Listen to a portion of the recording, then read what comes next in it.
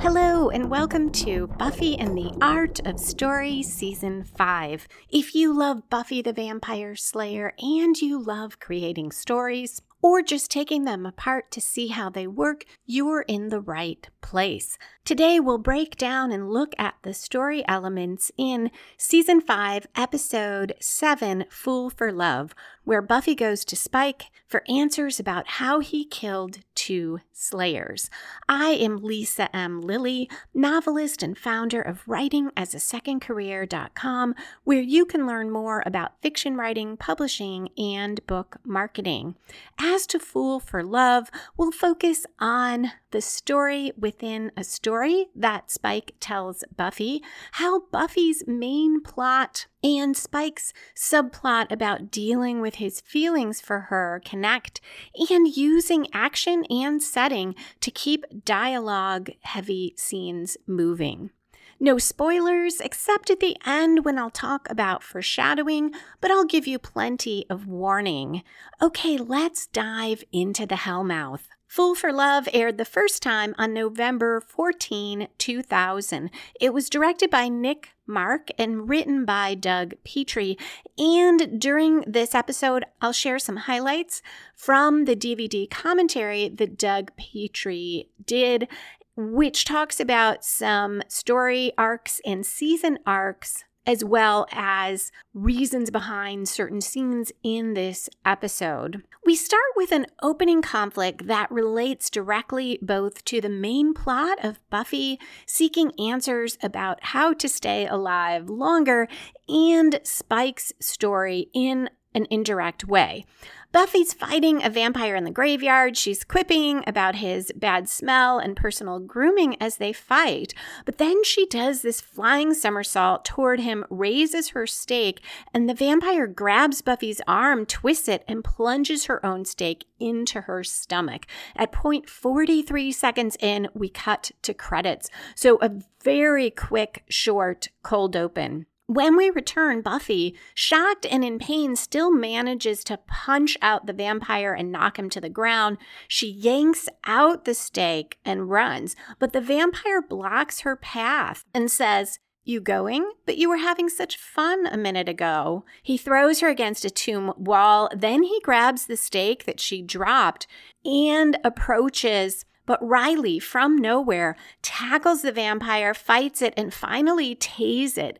It runs off as Buffy sinks to the ground against the tomb wall and passes out. The next scene starts in Buffy's bedroom. Riley finishes bandaging Buffy's midsection, and he wants her to see the doctor. This was a major stab wound. But she doesn't want to worry her mom, and she reminds him that accelerated healing comes with the Slayer package. Riley asks about the bad guy or guys. How many were there? And Buffy says just one vampire. Also, to Riley's next question, it was not a super vamp. She says just, quote, the regular kind. He just beat me. And this is a little bit early, but in the next second, we see the story spark or inciting incident that sets the main plot rolling. In novels and most movies and past Buffy episodes, that has come about 10% through the story. Last time, though, in Family, it came much later, and in this episode, it's a little early, but I think for different reasons. Here we have got 2 very strong story arcs that take place in the present day and a story within a story that is told in flashback, so it throws off where the plot points typically happen. Riley now says, has that ever happened before? And Buffy says, I'm in the best physical shape of my life. If you're asking how it happened. And she cuts off as Dawn bursts into the room. I think that moment when Buffy implies that she doesn't understand what happened, that sets off the main plot. Dawn warns them both that Joyce is coming, and Joyce steps in a second later to talk about the grocery lists. She sees the alcohol and cotton balls and asks if they're disinfecting something. Dawn jumps in and covers. She claims it was a nail polish snafu, which a weary Joyce accepts. Buffy kind of gives Dawn kudos for the save, then shows her bandaged midsection and clues Dawn in. She also says she'll need help with the chores for a bit so Joyce doesn't figure it out, which seems like a pretty bad reward to Dawn for helping save the day, but she agrees. Riley says he'll take tonight's patrol. At 8 minutes 47 seconds in, Buffy asks Riley to do her a favor and take the gang along, and he reluctantly agrees. Dawn says, "When do I get to patrol?" And Buffy answers, "Not until you are never." So we'll also see a lot of movement in Riley's season arc in this episode. If you remember last time in Family, he got angry and hurt when Buffy clearly wasn't telling him something major going on because she couldn't explain why she was acting so strangely about Dawn. Couldn't or wouldn't. In the next scene, Riley at night moves ahead of Willow, Xander, and Anya in the graveyard. They are loudly crunching chips and debating what Riley's hand signals to them mean. Willow thinks it means choo-choo, and Anya thinks maybe he means to follow them or to wait there. Throughout this scene, the Scoobies are exaggeratedly cartoony and goofy, unlike when they've patrolled with Buffy, though certainly they never have Slayer stealth. Xander now yells to Riley to ask him what the signal means, and Riley says, "It means yell real loud, so the vampires who don't know we're coming will have a sporting chance." Riley then suggests they split up and that they lose the chips. Xander admires how Riley is like a big jungle cat and says, "How come I'm not like that? He's just so cool." Which I think sums up Xander's entire view of Riley now and forever. At 10 minutes 40 seconds in, Buffy and Giles comb through books about Slayers, including Watcher Chronicles. Buffy's hoping for insight into how the other Slayers got killed, but it's all Slayer gets called, blah, blah, great protector, blah, blah, oops, she's dead. Where are the details? Giles hands her a book about a Slayer who forged her own weapons, and Buffy says, "Gotta love a gal with an anvil," which I feel like should be on a t-shirt, but pretty much nobody would get that. Buffy's frustrated. There's no information on the last battle. She wants to know why the Slayers lost. She's been training harder than she ever has, and still she slipped up. And she goes on, "Look, I realize that every Slayer comes with an expiration mark on the package, but I want mine to be a long time from now, like a Cheeto." Giles tells Buffy he guesses there are no details about the final battles because afterwards the Slayers were, and he hesitates, and Buffy says it's okay to use the D word, Giles. Giles looks down and says dead and hence not very forthcoming. He also guesses the Watchers didn't say more because if they're anything like him, they find it too, and Buffy cuts in unseemly. "Damn, love you, but you Watchers are such prigs sometimes." Giles says, "Painful, I was going to say." They exchange a look. Giles adds that there's no one left to tell the tales of the final battles, and then Buffy gives him a look and he says, "What?" That was 12 minutes, 47 seconds in, and was the first major plot turn that I think of as the one-quarter twist, because usually it comes about a quarter way through most novels. Here it's a little bit later, but it does come from outside the protagonist, as it should, and it spins the story in a new direction and raises the stakes. Because in the next scene, Buffy is twisting Spike's arm behind his back and shoving him against the wall, and she says, "Slayers, you killed 2 of them." Spike says, "I did." And Buffy says, "You're going to show me how." So this came from Giles' comments about no one being left. It turns the story because now Buffy will be trying to get information from Spike, and it raises the stakes because Buffy is seeking information from an enemy and exposing her vulnerability, as we'll see in a moment. At a table at the Bronze, Buffy and Spike sip beer. Spike comments about the beer, but Buffy's having none of it. She wants to know about one Slayer in the Boxer Rebellion and one in New York, and she holds out cash for the information, and Spike tells her if she wants to learn fast, quote, "We fought, I won." Close quote, and now she can pay up. It's not about the moves, and since he agreed, they'll do it his way, and he wants spicy buffalo wings. He says, "Order me up a plate, I'm feeling peckish." Buffy sighs and she turns to call a server, but winces from the pain in her side when she waves her arm. Spike notices. She insists she's fine. They trade some more insults, and then she asks if he was born this big a pain in the ass. Spike says, "What can I tell you, baby? I've always been bad." At 10 minutes 52 seconds in, we flash back to pre-Spike William with unruly curly blonde hair, wire-rimmed glasses, and a tweed suit, his shirt buttoned as high as it can go. He's struggling to finish a poem as he sits off to the side at a party, and he tells the butler who offers him canapes that he's the very spirit of vexation, and he needs a better word for gleaming. This is the opening conflict for Spike's story within a story, which is the origin story of William becoming Spike. Spike also has an overall subplot that takes place in the present day, which deals with him and his feelings for Buffy. But I will talk about how the plot points in that work later. For now, we're in London, 1880, and the opening conflict for the origin story is that William can't find the right words for his poem, and we learn this is important because it's about a woman he's in love with, Cecily, who glides down the stairs in a beautiful dress as William watches. He joins a group of other partygoers talking about the police who are unable to solve a rash of murders and disappearances. They speculate, are they animals or thieves? But William prefers not to think of such dark, ugly business. He'd rather create things of beauty.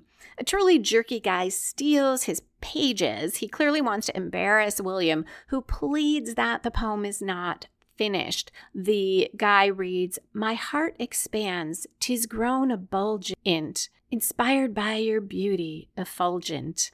Everyone laughs at that last word in particular. Another man says it was actually one of William's better poems, and a woman confides that that's why they call him William the Bloody, because of his bloody bad poetry. The jerk now says he'd rather have a railroad spike through his head than listen to another poem.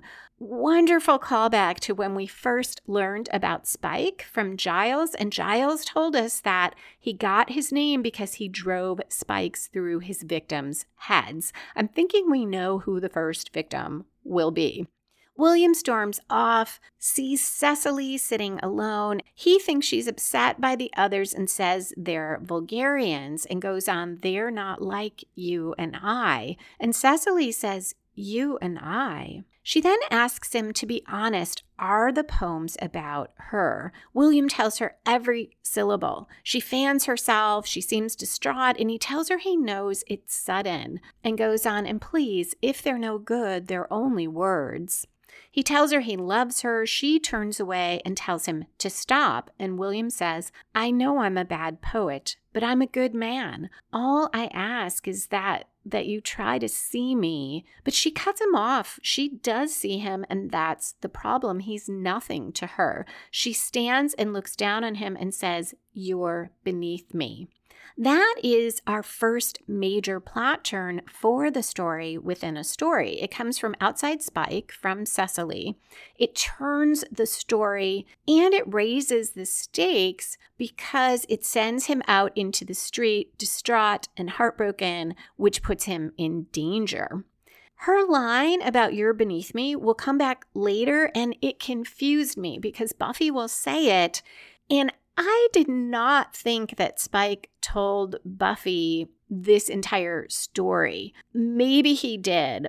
I would have liked that to be clearer. I'll get to that more later. At 14 minutes 51 seconds in, William clutching his pages, storms through the streets in tears and bumps into Angel, Darla, and Drusilla. Drusilla follows him into this out-of-the-way area. He's tearing up his pages. She's wearing a very fancy gown and coat and says, "A man surrounded by fools who cannot see his strength, his vision, his glory." Then she goes into a poetic sort of riff that doesn't make a lot of sense. He tells her to back away as he steps back from her, fearing she's a pickpocket. Drew is kind of amused and says, "Don't need a purse. Your wealth lies here." And she puts her hand on his heart. And here she touches his hair and forehead in spirit, and her hand moves lower out of the camera range, and she continues, "Imagination. You walk in worlds the others can't begin to imagine." And she sways as she speaks. And William says, no. Mother's expecting me. Drew says, "I see what you want. Something glowing and glistening, something effulgent." And she makes a gesture as if she is pulling the word out of the air and says, "Do you want it?" And William says, "Oh, yes, God, yes."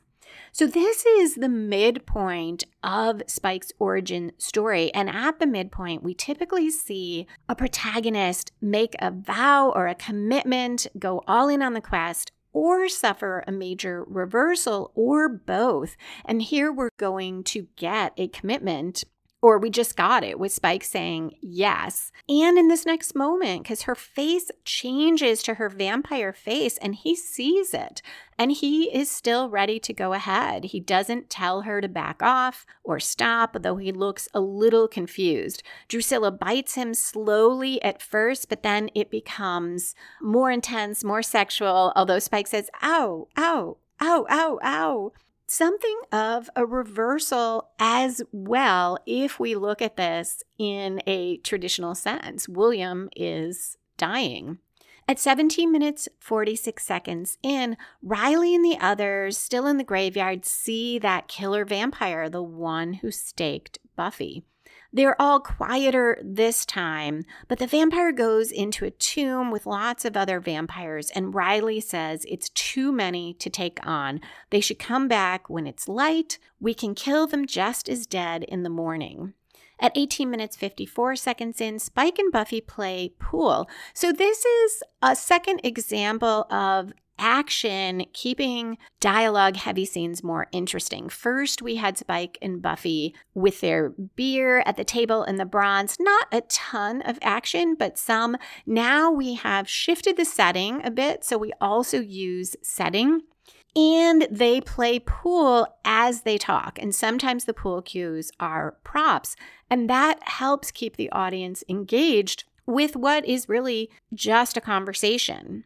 We also saw it, I said that was the second time, this is really the third time. We also saw it in the scene when Riley was bandaging Buffy while talking to her and then quickly moving the alcohol and cotton balls out of sight when Joyce came in.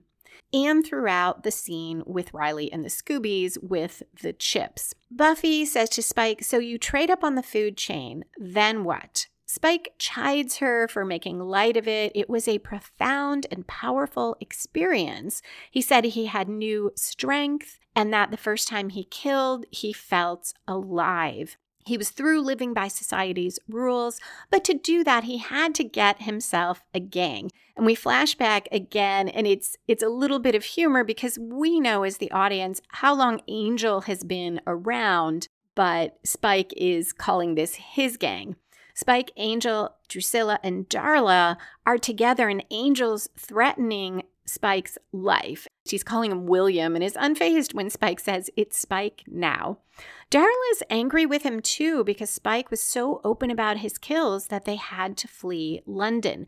Angel's angry that Spike has, quote, "me and my women," close quote, hiding when they could be in luxury accommodation. So clearly Angel feels territorial about Darla and Drusilla. And then he goes on, all because William the Bloody likes the attention. In this scene, Spike's hair is no longer curly. It's now straight, but it's still a dark blonde, light brown, not the platinum white he has in the present day. But his manner has changed. It's all swagger and fun. In the first flashback, he had an upper-class British accent. Now he's almost Cockney, and Angel at one point asks, "And when did you start talking like that?" Spike doesn't care what any of them think. He reminds Angel they're vampires, but Angel insists Spike needs to learn some finesse. And Darla says, "I think our boys are going to fight." And Drew says, "The King of Cups expects a picnic." She claps her hand and continues, "But this is not his birthday." Darla gives Drew a look and says, "Good point." Spike asks, doesn't Angel get tired of fights where he knows he can win? And no, Angel doesn't. He likes that. A real kill takes pure artistry. They end up fighting more physically. Angel nearly stakes Spike, who only laughs. Angel tells him he can't keep this up forever. Maybe an angry crowd will teach him someday, or the Slayer. And Spike says, "What's a Slayer?" This is the third major plot turn in Spike's origin story, learning about the Slayer. And he will tell Buffy that after that, he was obsessed.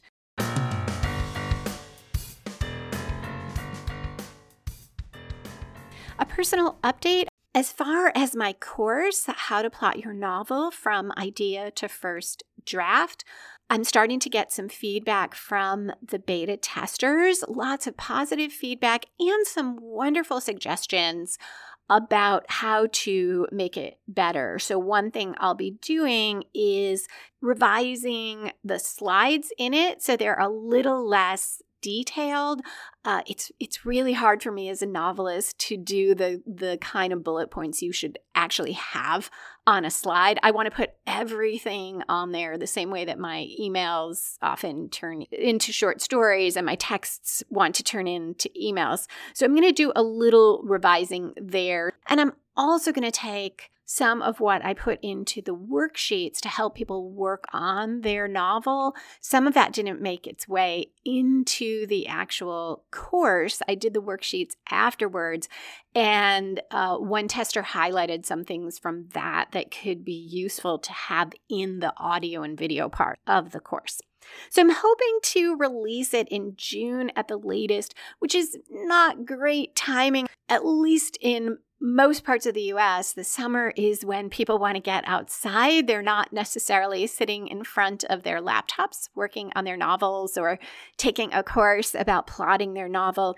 But hey, there are people who have summers off because they teach or who live somewhere like, as I understand it, in Dallas, for instance, where summer is not the outdoor season because it is just too hot. So maybe that will work fine, and the course will be available year-round anyway. So when that's ready, I will let you know. You'll probably end up with a few more updates along the way.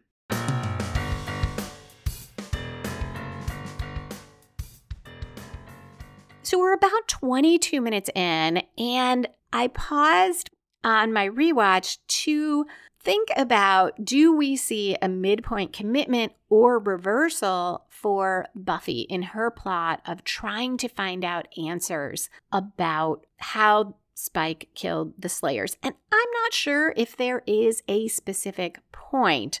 There are some reversals here in what Spike tells her and what she realizes about herself, but it is not as defined as we often see. So I'm thinking, to the extent that there is a major reversal, perhaps it is simply her reversal is that at some point Spike became obsessed with Slayers because he'll now tell her that the others were afraid of the Slayers, but he sought them out. And this is probably the greatest danger to Buffy, that being that wants to kill the Slayer. Buffy asks again how Spike killed his first Slayer, and he surprises Buffy and grabs her from behind, and he tells her lesson 1 is the Slayer must always reach for her weapon. And he vamps out and says he always has his.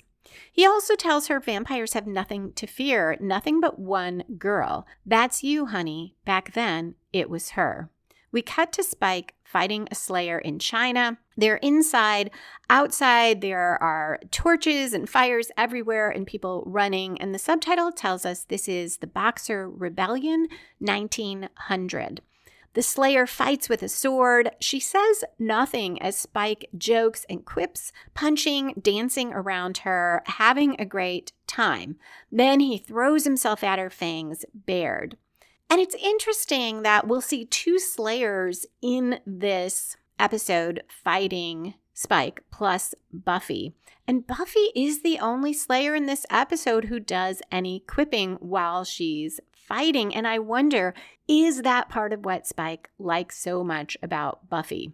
For a moment, it looks like the slayer in China is getting the better of Spike, but at 24 minutes, 26 seconds in, he grabs her from behind and bites her neck, draining her blood.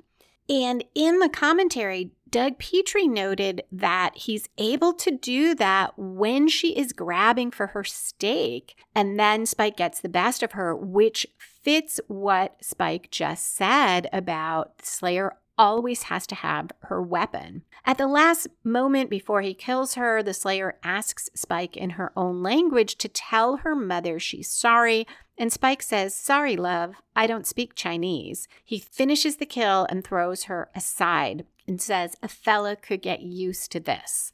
I see that scene with the Slayer as the climax of Spike's origin story. He's faced this challenge, he found the Slayer, and he becomes the vampire that he is now. Now, who is the antagonist for Spike's story within a story?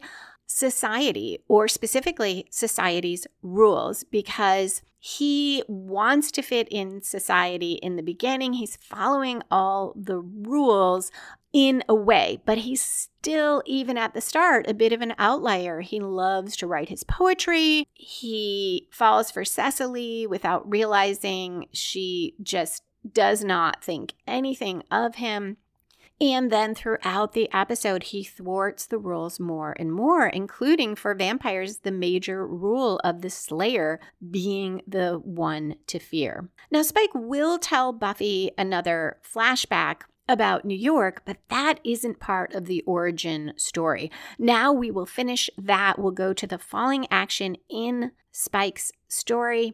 Drusilla joins him. She's admiring that he killed the Slayer. He tells her the Slayer's blood is a powerful aphrodisiac, and she sucks the blood off his finger as they embrace. We cut to the chaos outside. Drusilla and Spike are still all over each other as they run into Darla and Angel. Drusilla brags about Spike killing a Slayer. Angel is very grumpy and grudgingly says, "Congratulations. I guess that makes you one of us." Spike tells him don't be glum, he'll have a chance. Spike figures, quote, "There's a new chosen one getting all chosen as we speak," end quote. Drusilla says she smells fear, and Angel says the whole place reeks of it. Drew finds it intoxicating, but Angel says, quote, "This whole rebellion's starting to bore me," end quote. And more in the foreshadowing section on that. The four of them stride forward into the night, fires blazing at their backs, and Spike leaps into the air in joy. And Doug Petrie called this their album cover.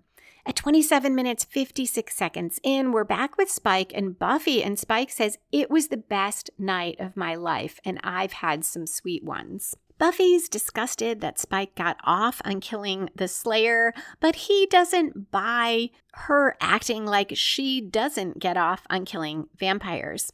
He also points out that Buffy can kill 100, 1,000, 1,000 vampires and the fiends of hell besides, but all it takes is for just one vampire to have, quote, "one good day," end quote, which he whispers in her ear as he leans close to her. She shoves him away, and he says, "Hey, you asked and I'm telling." That moment, though, beyond the midpoint, feels a little like the midpoint reversal for Buffy, because in theory, she knew this, but Spike spells it out. Buffy needs to win every fight to stay alive, but all the vampires and demons in all the world only need to win once and she's dead. Spike now tells her that her problem is she's gotten so good she's starting to think she's immortal.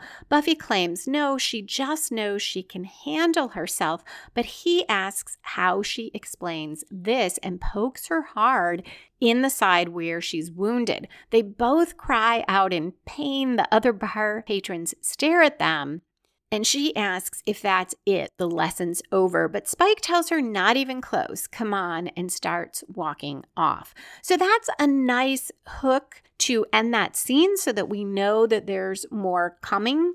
And we are going to get another change of scene that keeps the conversation interesting. And also, this change of scene tells us something about Spike's subplot of dealing with his feelings for Buffy, because first she accosts him, then in the next scene, when he has more control because she wants something, he insists that they get some food. He obviously first asked for the beer. They're sitting at a table in the Bronze. It's almost like a date. He wants food. Then they're playing pool. Again, very social, something you might do on a date, and there is a growing feeling of intimacy as they talk. And then next, we'll see them in an alley. At 29 minutes, 16 seconds in, Riley stalks through the graveyard at night alone. He goes into that mausoleum where all the vampires are,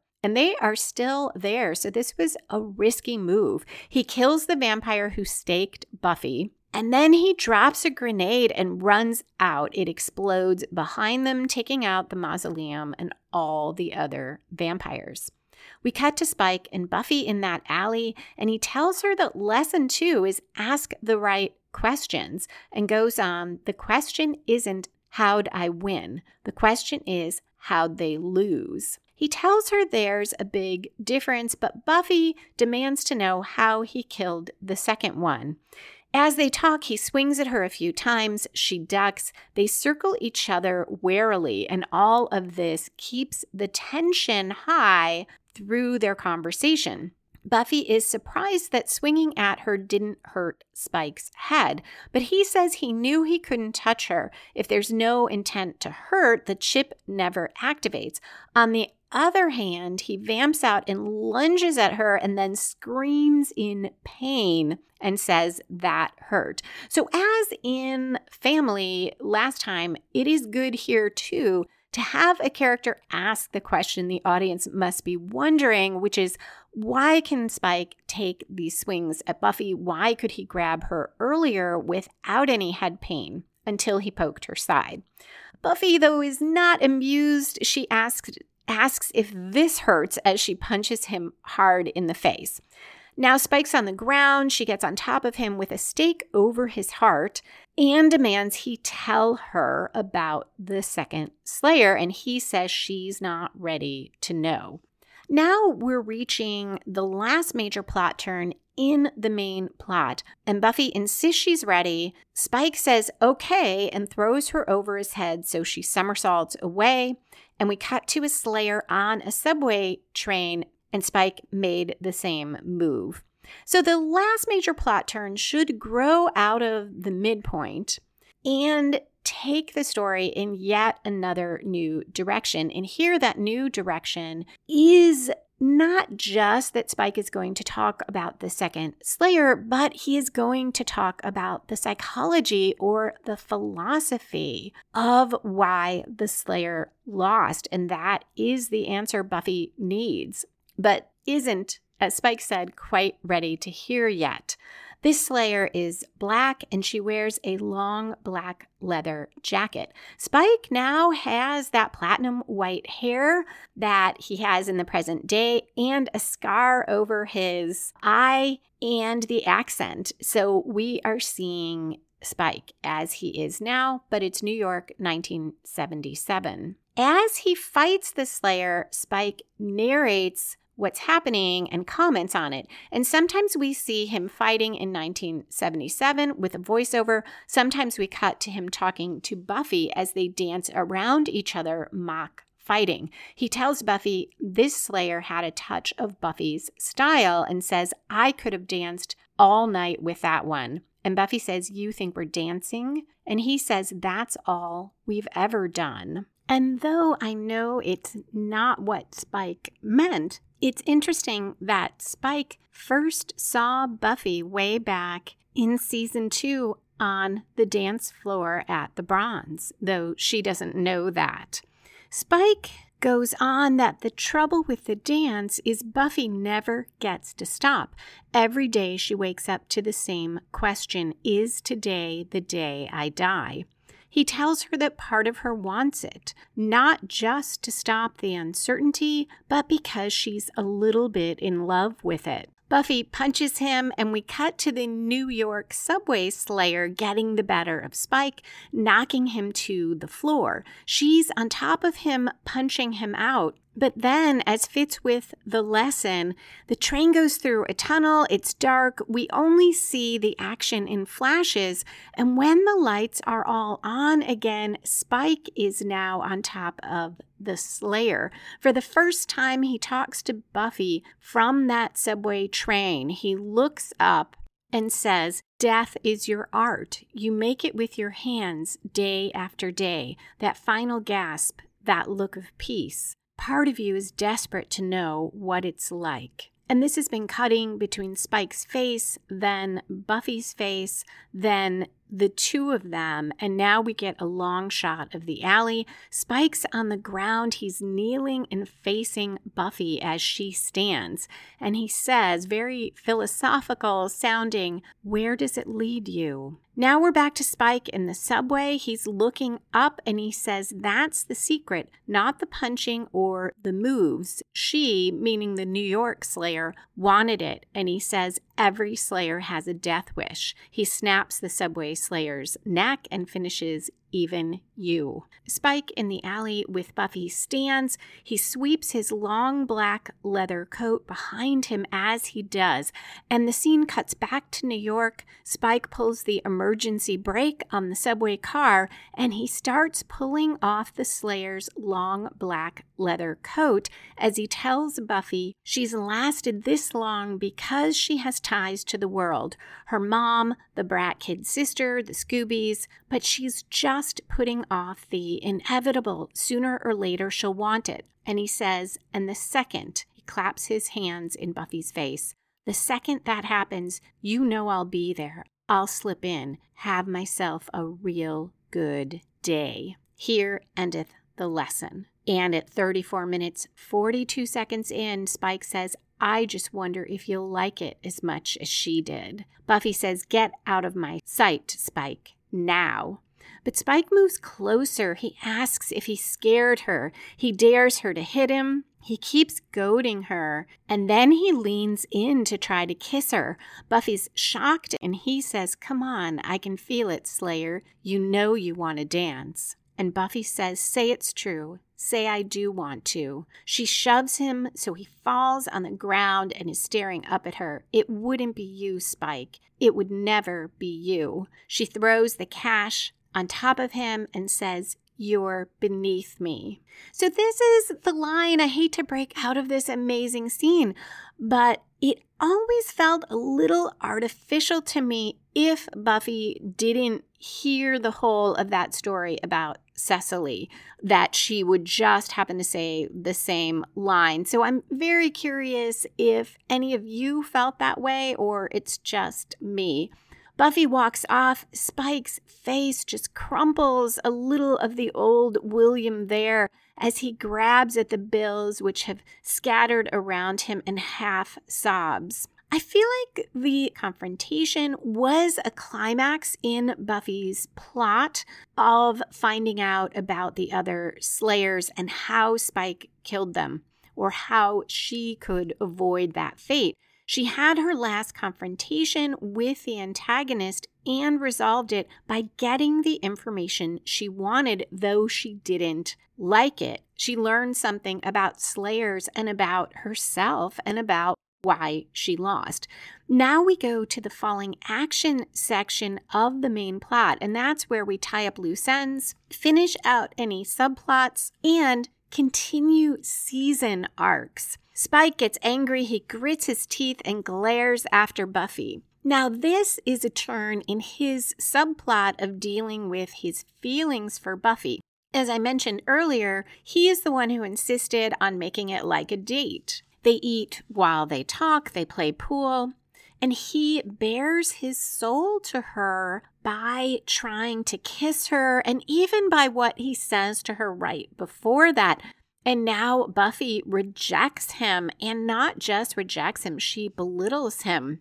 This spins the story for Spike, and in the next scene, he's opening a trunk of weapons. He takes out and loads a rifle as he rants to himself, and Harmony watches. Spike says, "Beneath me, I'll show her. 6 bloody feet beneath me. Hasn't got a death wish. Bitch won't need one." And we cut to a commercial.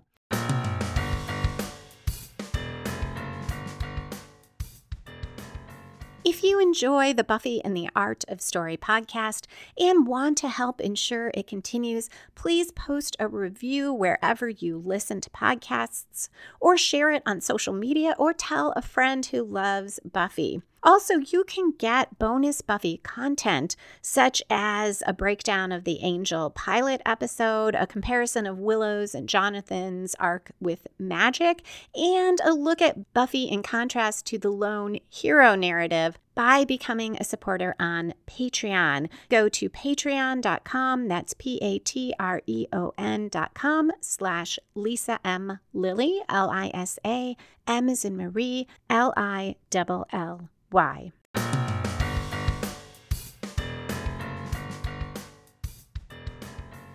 We return at 37 minutes in. Harmony tries to talk Spike out of this. She says she's trying to be supportive, quote, "so don't drive a stake through my heart like last time," end quote. But Buffy will kick his ass. As soon as he points the gun, he'll be all, "ah," and she holds her head and demonstrates. Spike says it'll hurt like hell for 2 hours, but Buffy'll be dead a lot longer than that. Harmony calls after him that he couldn't kill her before he got the chip, so how can he do it now?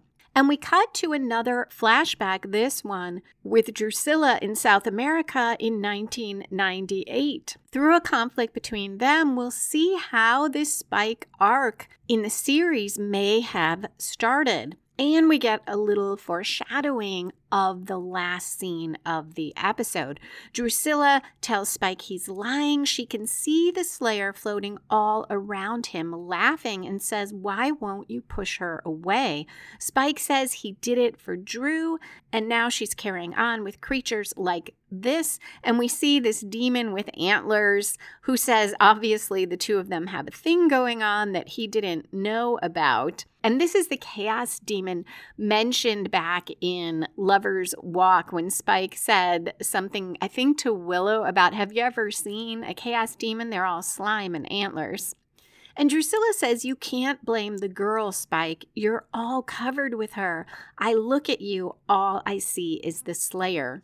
We cut to the Slayer, Buffy, in her mom's room. Joyce is looking for her conditioner while talking about the grocery list with Buffy, and we gradually realize she is packing a suitcase.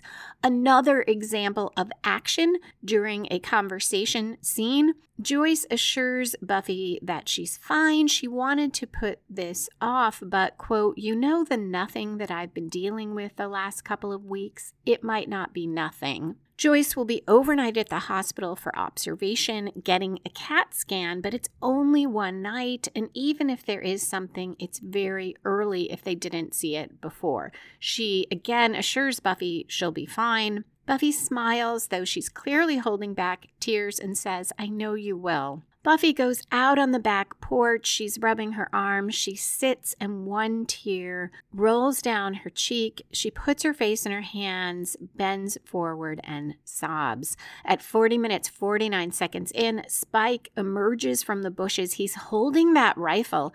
Buffy looks up when she hears him, but she doesn't seem to see the rifle or register what it means. And she just says, "What do you want now?" And she's angry and her face is tear-stained. Spike stares at her. His jaw is tight, and we can see his face transform, his expression as he notices her tears and says, "What's wrong?" Buffy says she doesn't want to talk about it, but now she's not angry. She's just sad and she looks away. And Spike follows up with, "Is there something I can do?" Buffy's eyes widen. She almost looks at him but doesn't. She's clearly shocked that he asked that, but she doesn't move away when he sits on the steps next to her. He sets the rifle by his side, away from her, and after a second or two, he slowly reaches his hand up, pats her shoulder just for an instant. Buffy doesn't move, but her expression tells us she feels the smallest bit comforted. Spike lets his hand drop to his knee and sits with her, which is one of the hardest things to do with someone in pain. The camera pans back. It's night. We hear the yard sounds, and the two of them sit there, and we go to credits. This is a huge turn for Spike and the climax of the subplot of the episode of him dealing with his feelings with her, because now he's not pretending it's a date. He's not trying to kill her. He's not mocking her or fighting her, and he's not trying to get anything from her. He is just being there. It is a moment of genuine connection and friendship. And this is also a game changer for Spike, suggesting his relationship with Buffy will be different going forward. No doubt still complicated, but significantly different. And on the DVD and the commentary, Doug Petrie made the point that the whole episode built this question of, between Buffy and Spike, will it be sex or will it be violence? And instead, you get this giant curve at the end, this moment of true connection. That is a great place to start with the other commentary from Doug Petrie on the DVD. These are highlights. There's much more there. He talked about that opening scene and how it was very typical on purpose. Buffy's in the graveyard. She's joking. She's quipping. She's fighting this vampire. And we think it's going to be pretty easy, but this time he stabs her with her own stake. And he said the point was to show or remind the audience that her job is intrinsically dangerous. She risks her life every time. And he noted that the show had gotten away from that because Buffy is so good at her job. And they wanted to remind the audience that it's not a given that she'll win. It's just the opposite. It's a given that she'll be killed in the line of duty sooner or later. Side fun note, he said the episode was written very quickly, but it's one of his favorites. He said everything just clicked, and it was a special episode because it was a two-parter with Angel. The Angel episode aired right after and continued some of those flashback scenes, a different side of that story. So Doug Petrie was working so much, he was there 24 hours, and he asked Joss where to sleep, and Joss told him to go to the sets, that there's lots of beds there. So Doug Petrie said first he tried Buffy's room, but it felt all weird and stalkery and fanboy in Buffy's bed, so he ended up in Joyce's room. He also said he drank Red Bull for 4 days straight to get through the writing sessions, and that James Marsters was really nice and is the one who gave him the Red Bull. Petrie also said he had a lot of fun with this because it really got into the vampire and slayer lore and what it means to be a slayer. And for those fans who are mythology freaks, as he is, he felt great being able to explain so much to them. He also commented that the episode is building in Giles' increasing inability to help Buffy with her journey and how painful that is for Giles because there's only so much he can do. I did not get that from this episode. It makes sense. Now that I heard that, I can see it, but I saw it more as continuing the relationship and being this real turning point for the two of them where Giles speaks more about his feelings about Buffy and losing her, and they both face more directly the idea that all Slayers die in the line of duty. Petrie commented on Riley getting darker and darker through the season and that this episode was a turn for Riley. It separates him from the Scooby Gang and how the Scoobies are colorful and fun and eating chips and Riley is all business. So I guess that answers why they, to me, seemed a bit cartoony. It was to draw a striking contrast. He said as far as Spike's poetry that he was sure a bulge in it poem line would get thrown out as just too preposterous, but Joss Whedon decided to keep it. Also that the reason Spike as William is so foppish and kind of a dandy is that it makes it a more fun transformation than if he had always been bad, and that we see him piece by piece becoming Spike, including with his appearance. But then we find out underneath he is still the guy who gets his heart broken, which makes him so much more interesting. I had noted the hair changes when I watched. I didn't pick up on the accent myself. That was something I picked up on after listening to the commentary. And I also didn't notice that the Slayer in China, she strikes Spike with his sword on the forehead. So that's, or the eyebrow, and that's where he gets that scar.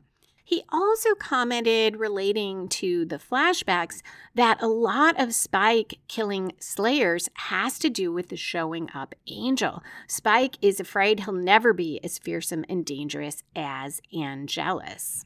He also said it was a challenge with Spike whether they should let him cry when Buffy says that line, "You're beneath me." He's such a badass. Does that work? But they just let him cry for the briefest moment and then get angry.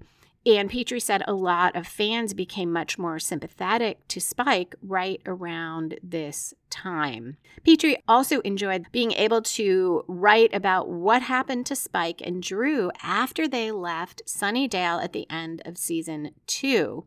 And he noted that this episode is all about people telling other people things they need to hear but don't want to hear, and where people are asking questions where they don't want the answers. Drusilla is telling Spike the truth. Joyce tells Buffy the truth. Spike tells Buffy the truth. And in each instance, the person hearing it really does not want to hear it. He also noted something key about maintaining dramatic tension with that scene between Buffy and Joyce when Joyce tells her about needing to go to the hospital. Petrie said he could play that out because we knew as the audience that Spike was coming to shoot Buffy. So it allows more leeway for the writers to spend time in a relatively quiet scene with Buffy and Joyce because we know that conflict is coming. So that is it other than the foreshadowing section. If you found the story structure that I talk about today helpful and want to try it for your own writing, you're welcome to download story structure worksheets at writingasasecondcareer.com/story. If you're not staying around for the foreshadowing section, which does include some spoilers for Angel, the series, thank you so much for listening, and come back in 2 weeks for Shadow, where Joyce waits for answers and Buffy fights to protect Dawn's identity.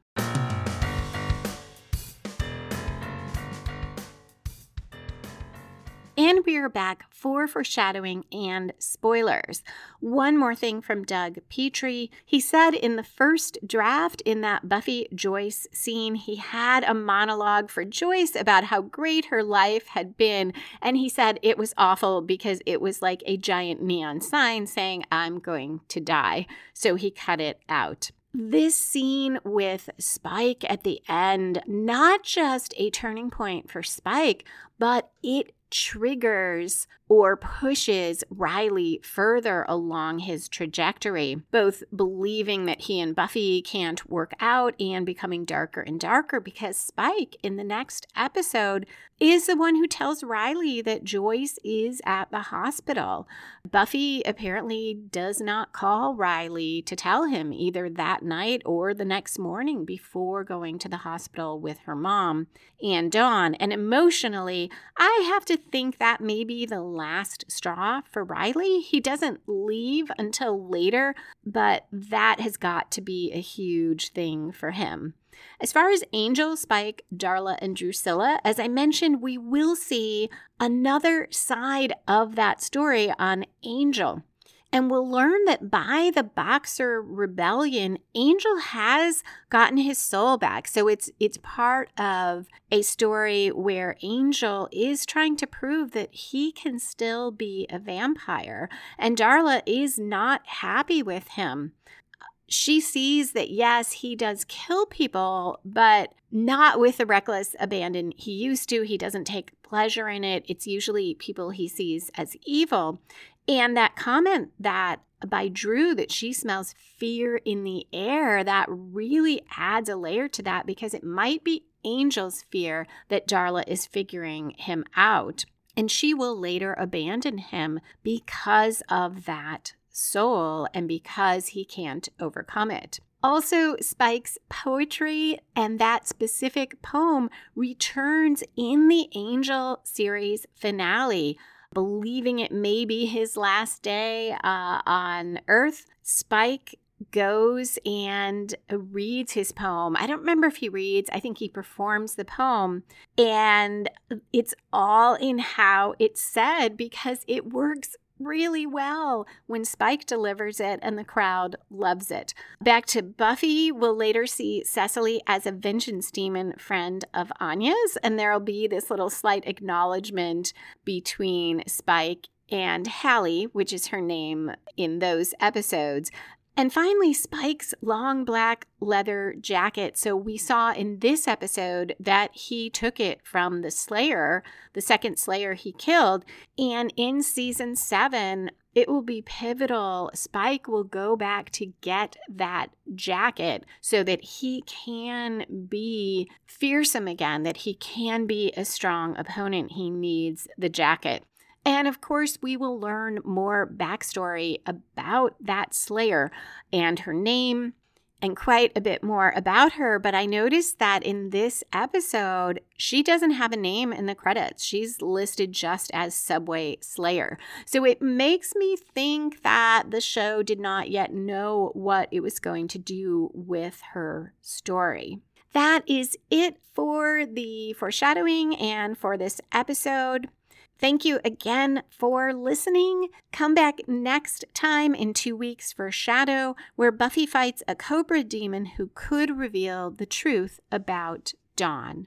If you'd like to connect or comment on the podcast, you can find me on Twitter at Lisa M. Lilly, Lisa, M as in Marie, Lilly. You can visit the Buffy and the Art of Story Facebook page or comment on YouTube, which you can get to through lisalilly.com/YouTube. You can find back episodes of Buffy and the Art of Story at lisalilly.com/Buffy Story. And you can find the book editions of Buffy and the Art of Story at lisalilly.com/Buffy Books. Music for this episode was written and performed by Robert Newcastle. Buffy and the Art of Story is a production of Spiny Woman, LLC, copyright 2021. All rights reserved.